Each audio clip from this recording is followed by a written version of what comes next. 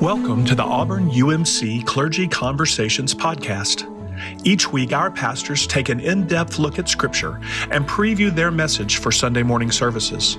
We're glad you joined us. For more information about Auburn UMC, please visit our website at aumc.net. We're grateful to have y'all at our podcast this week, and Charles, it's just you and me. I'm just grateful. Us. You know, Kelly's away, and we get to talk. And our scripture for this sixth Sunday of Easter is from the book of Revelation. I think about how, Easter starts with this moment where the tomb is empty, and Mary and Joe, and then the next week there's Thomas. It just ripples out. Mm-hmm. Last week we were looking at how the church kind of takes this story out to all people, and now here it is, all creation, all of the, everything. Right. Mm-hmm. All of history, all of time. This is Revelation is a mystery, and so sometimes, before we read the book of Revelation, what are your thoughts when you tell people you're going to say something out of Revelation? As a pastor, you've been preaching from this forever. What are your Right. Well, I think so often, we use it, of course, and even parts of the same passage at funerals. Right. And it does just represent hope. It represents what God is building towards. It's this, revelation, revealing of God, of His kingdom. Yeah. And so it's something to to look forward to hope to realize that as messy as things get here sometimes, that God is still at work. That there's a bigger plan, and that we are part of the kingdom of God. We're part of the community, and it is a communal in nature. Yeah. And if there's one word that comes from Revelation for you, is there a word that you think of that? I think it's just that word of hope for me, and I know that's difficult to see sometimes in some of the passages, right, because we see a little bit of doom and gloom in it, and some different things. But I think, again, just the fact that God is at work, that there's something bigger going on. Mm-hmm. And it's really, because Revelation is so hard to understand, that's really not our job to figure it all out, but just to hope, just put our trust in God. When you said the word hope, that was the word I was thinking too. I think the word hope is the message. And we're going to hear about hope in just a second, but it's wonderful for me to think about when this was first read. It was read in a worship service, and this was the sermon of the day. Mm-hmm. They would have sat down late first century and read the whole thing from chapter 1 to 22. Basically the whole kit and caboodle. Mm-hmm. And by the time you get to where we're going to read 21 and 22, you're ready for hope, and there's this like coming together of things that it's like the finale of a good song or a good musical or something. This is it. Right. This is great. There's almost kind of that moment like, oh, that's what it's all about. Yeah. We're moving towards this hope. Mm-hmm. Do you want to read? Sure. What if we break it up? You read 21, the parts of 21, and I'll read the last part, 21, 25, or 22 to the end. How about that? Okay. So this is, Revelation 21. Then I saw a new heaven and a new earth, for the first heaven and the first earth had passed away, and the sea was no more. And I saw the holy city, the new Jerusalem, coming down out of heaven from God, prepared as a bride adorned for her husband. And I heard a loud voice from the throne saying, "See, the home of God is among mortals. He will dwell with them, and they will be His people. And God Himself will be with them. He will wipe every tear from their eyes. Death will be no more. Mourning and crying and pain will be no more. For the first things have passed away." And the one who was seated on the throne said, "See, I am making all things new." Also he said, "Write this, for these words are trustworthy and true." And then in verse 10, John says, "And He carried me away in the Spirit to a mountain great and high, and showed me the holy city, Jerusalem, coming down out of heaven from God." And then going down to verse 22 of chapter 21, "I did not see a temple in the city, because the Lord God Almighty and the Lamb are its temple. The city does not need the sun or the moon to shine on it, for the glory of God gives it light, and the Lamb is the lamp. The nations will walk by its light, and the kings of the earth will bring their splendor into it. On no day will its gates ever be shut, for there will be no night there. The glory and honor of nations will be brought into it. Nothing impure will ever enter it, nor will anyone who does what is shameful or deceitful, but only those whose names are written in the Lamb's book of life.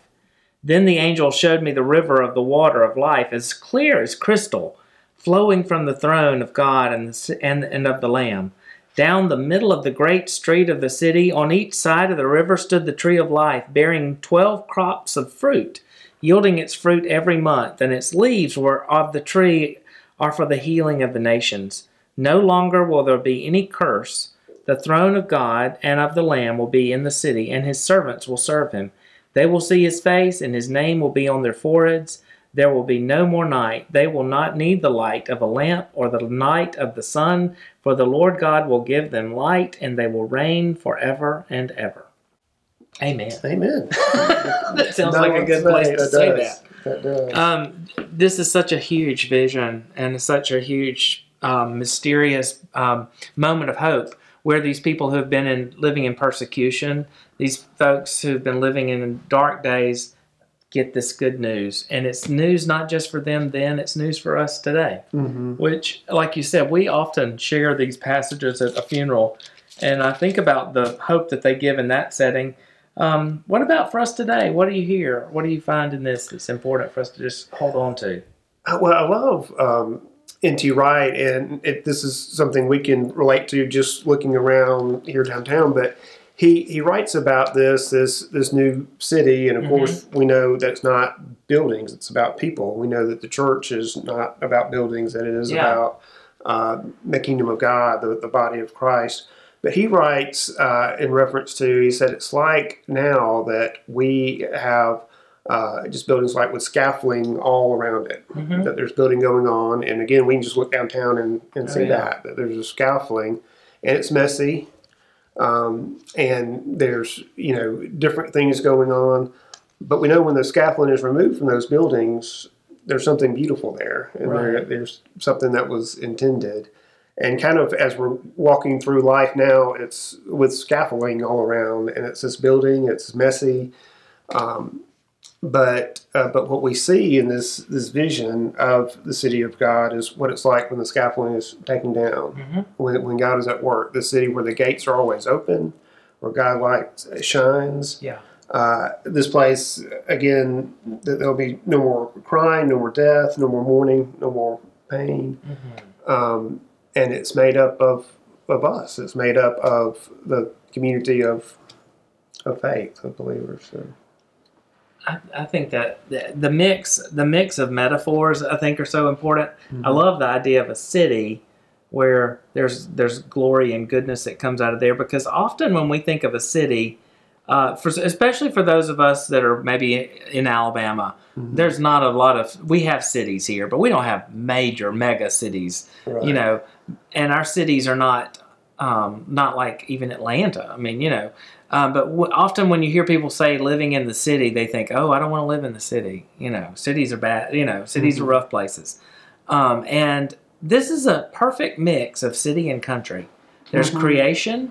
There's beauty. It's like a garden and a city all mixed. Right. And everything, there's nothing that takes away from anything else. So it's like God is saying, in the midst of our lives, the things that seem so broken right now in our world, the violence of people shooting others, the destruction of a war that is taking out some beautiful cities in Ukraine, those kind of things are no more. I love that word, no more. This is no more. Crying and pain and death, no more. And light replaces darkness. It's beautiful. It is. And this thought that there will be no more night, that the light is so powerful that it's just there to stay and will reign forever.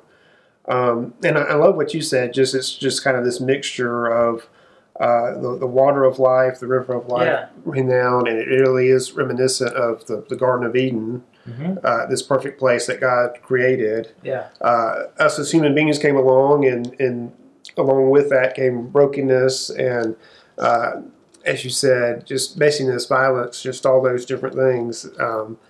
But now we see the hope of that being restored. Yeah. And from the first book of the Bible to the last book. Mm-hmm.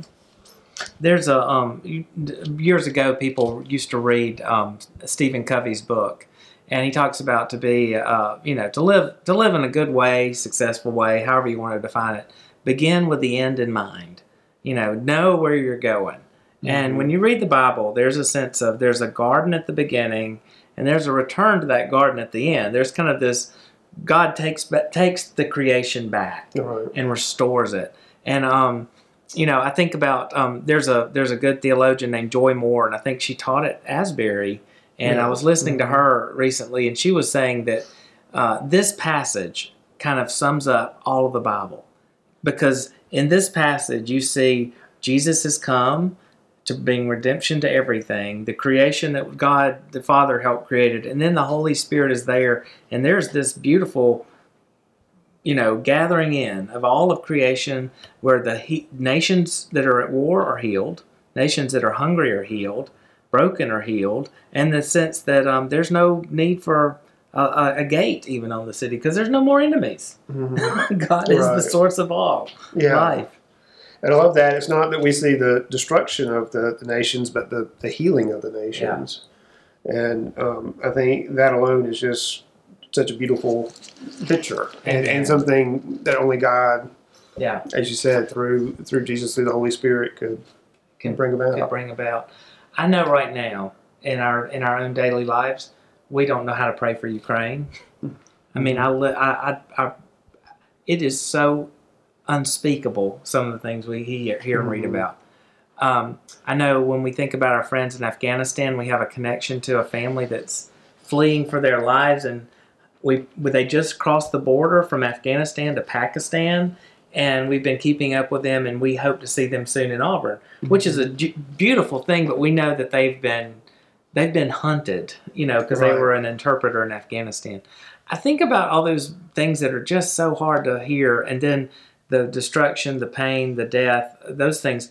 But to know that God not only is the one who's going to pull it all together, but God's that presence that is there at the end, but with us now. Mm-hmm. So I give thanks for that. As we close in prayer, what are some of the last thoughts or words you have as we think about this that just kind of give us hope in 2022?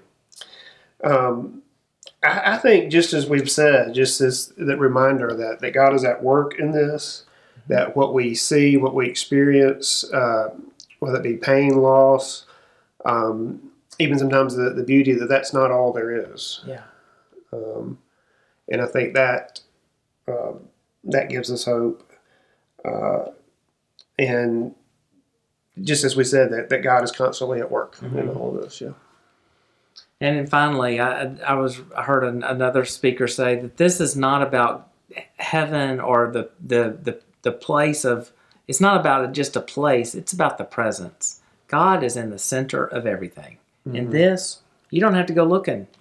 Right. The lamb and the lamp, and the light of God is there for us all. And I think that's something beautiful, that wherever you feel in a dark place today, or if you feel like you have stuff you can't even think about how to pray about, know that God is with you and loves you. Yeah. Invite us to pray. Can you pray for us? Yeah.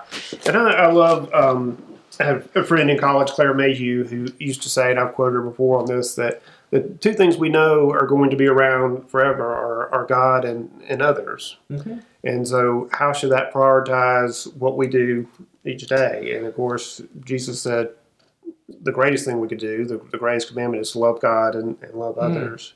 So I think we see this in here too, and how that should perhaps shape what we do each day. We don't have to wait right. to get to heaven to do those things. So thank you for that. Yeah, let's pray. Well, we thank you for this time. We thank you for your word. We thank you for these promises. And God, we know that you are at work, and we're thankful for those moments when we see that. We're even more grateful, I think, for moments when perhaps we don't, but we just put our hope, our trust in you. Lord, we thank you, Lord, just that we are all a part of your kingdom because of your grace, because of your love, because of what you have done for us. And help us to go out and serve others in the same way. And it's in Christ's name we pray. Amen. Amen. We hope you have enjoyed this episode of Clergy Conversations with Auburn United Methodist Church. Check back next week for our next episode. For more information about Auburn United Methodist Church, please visit our website at aumc.net.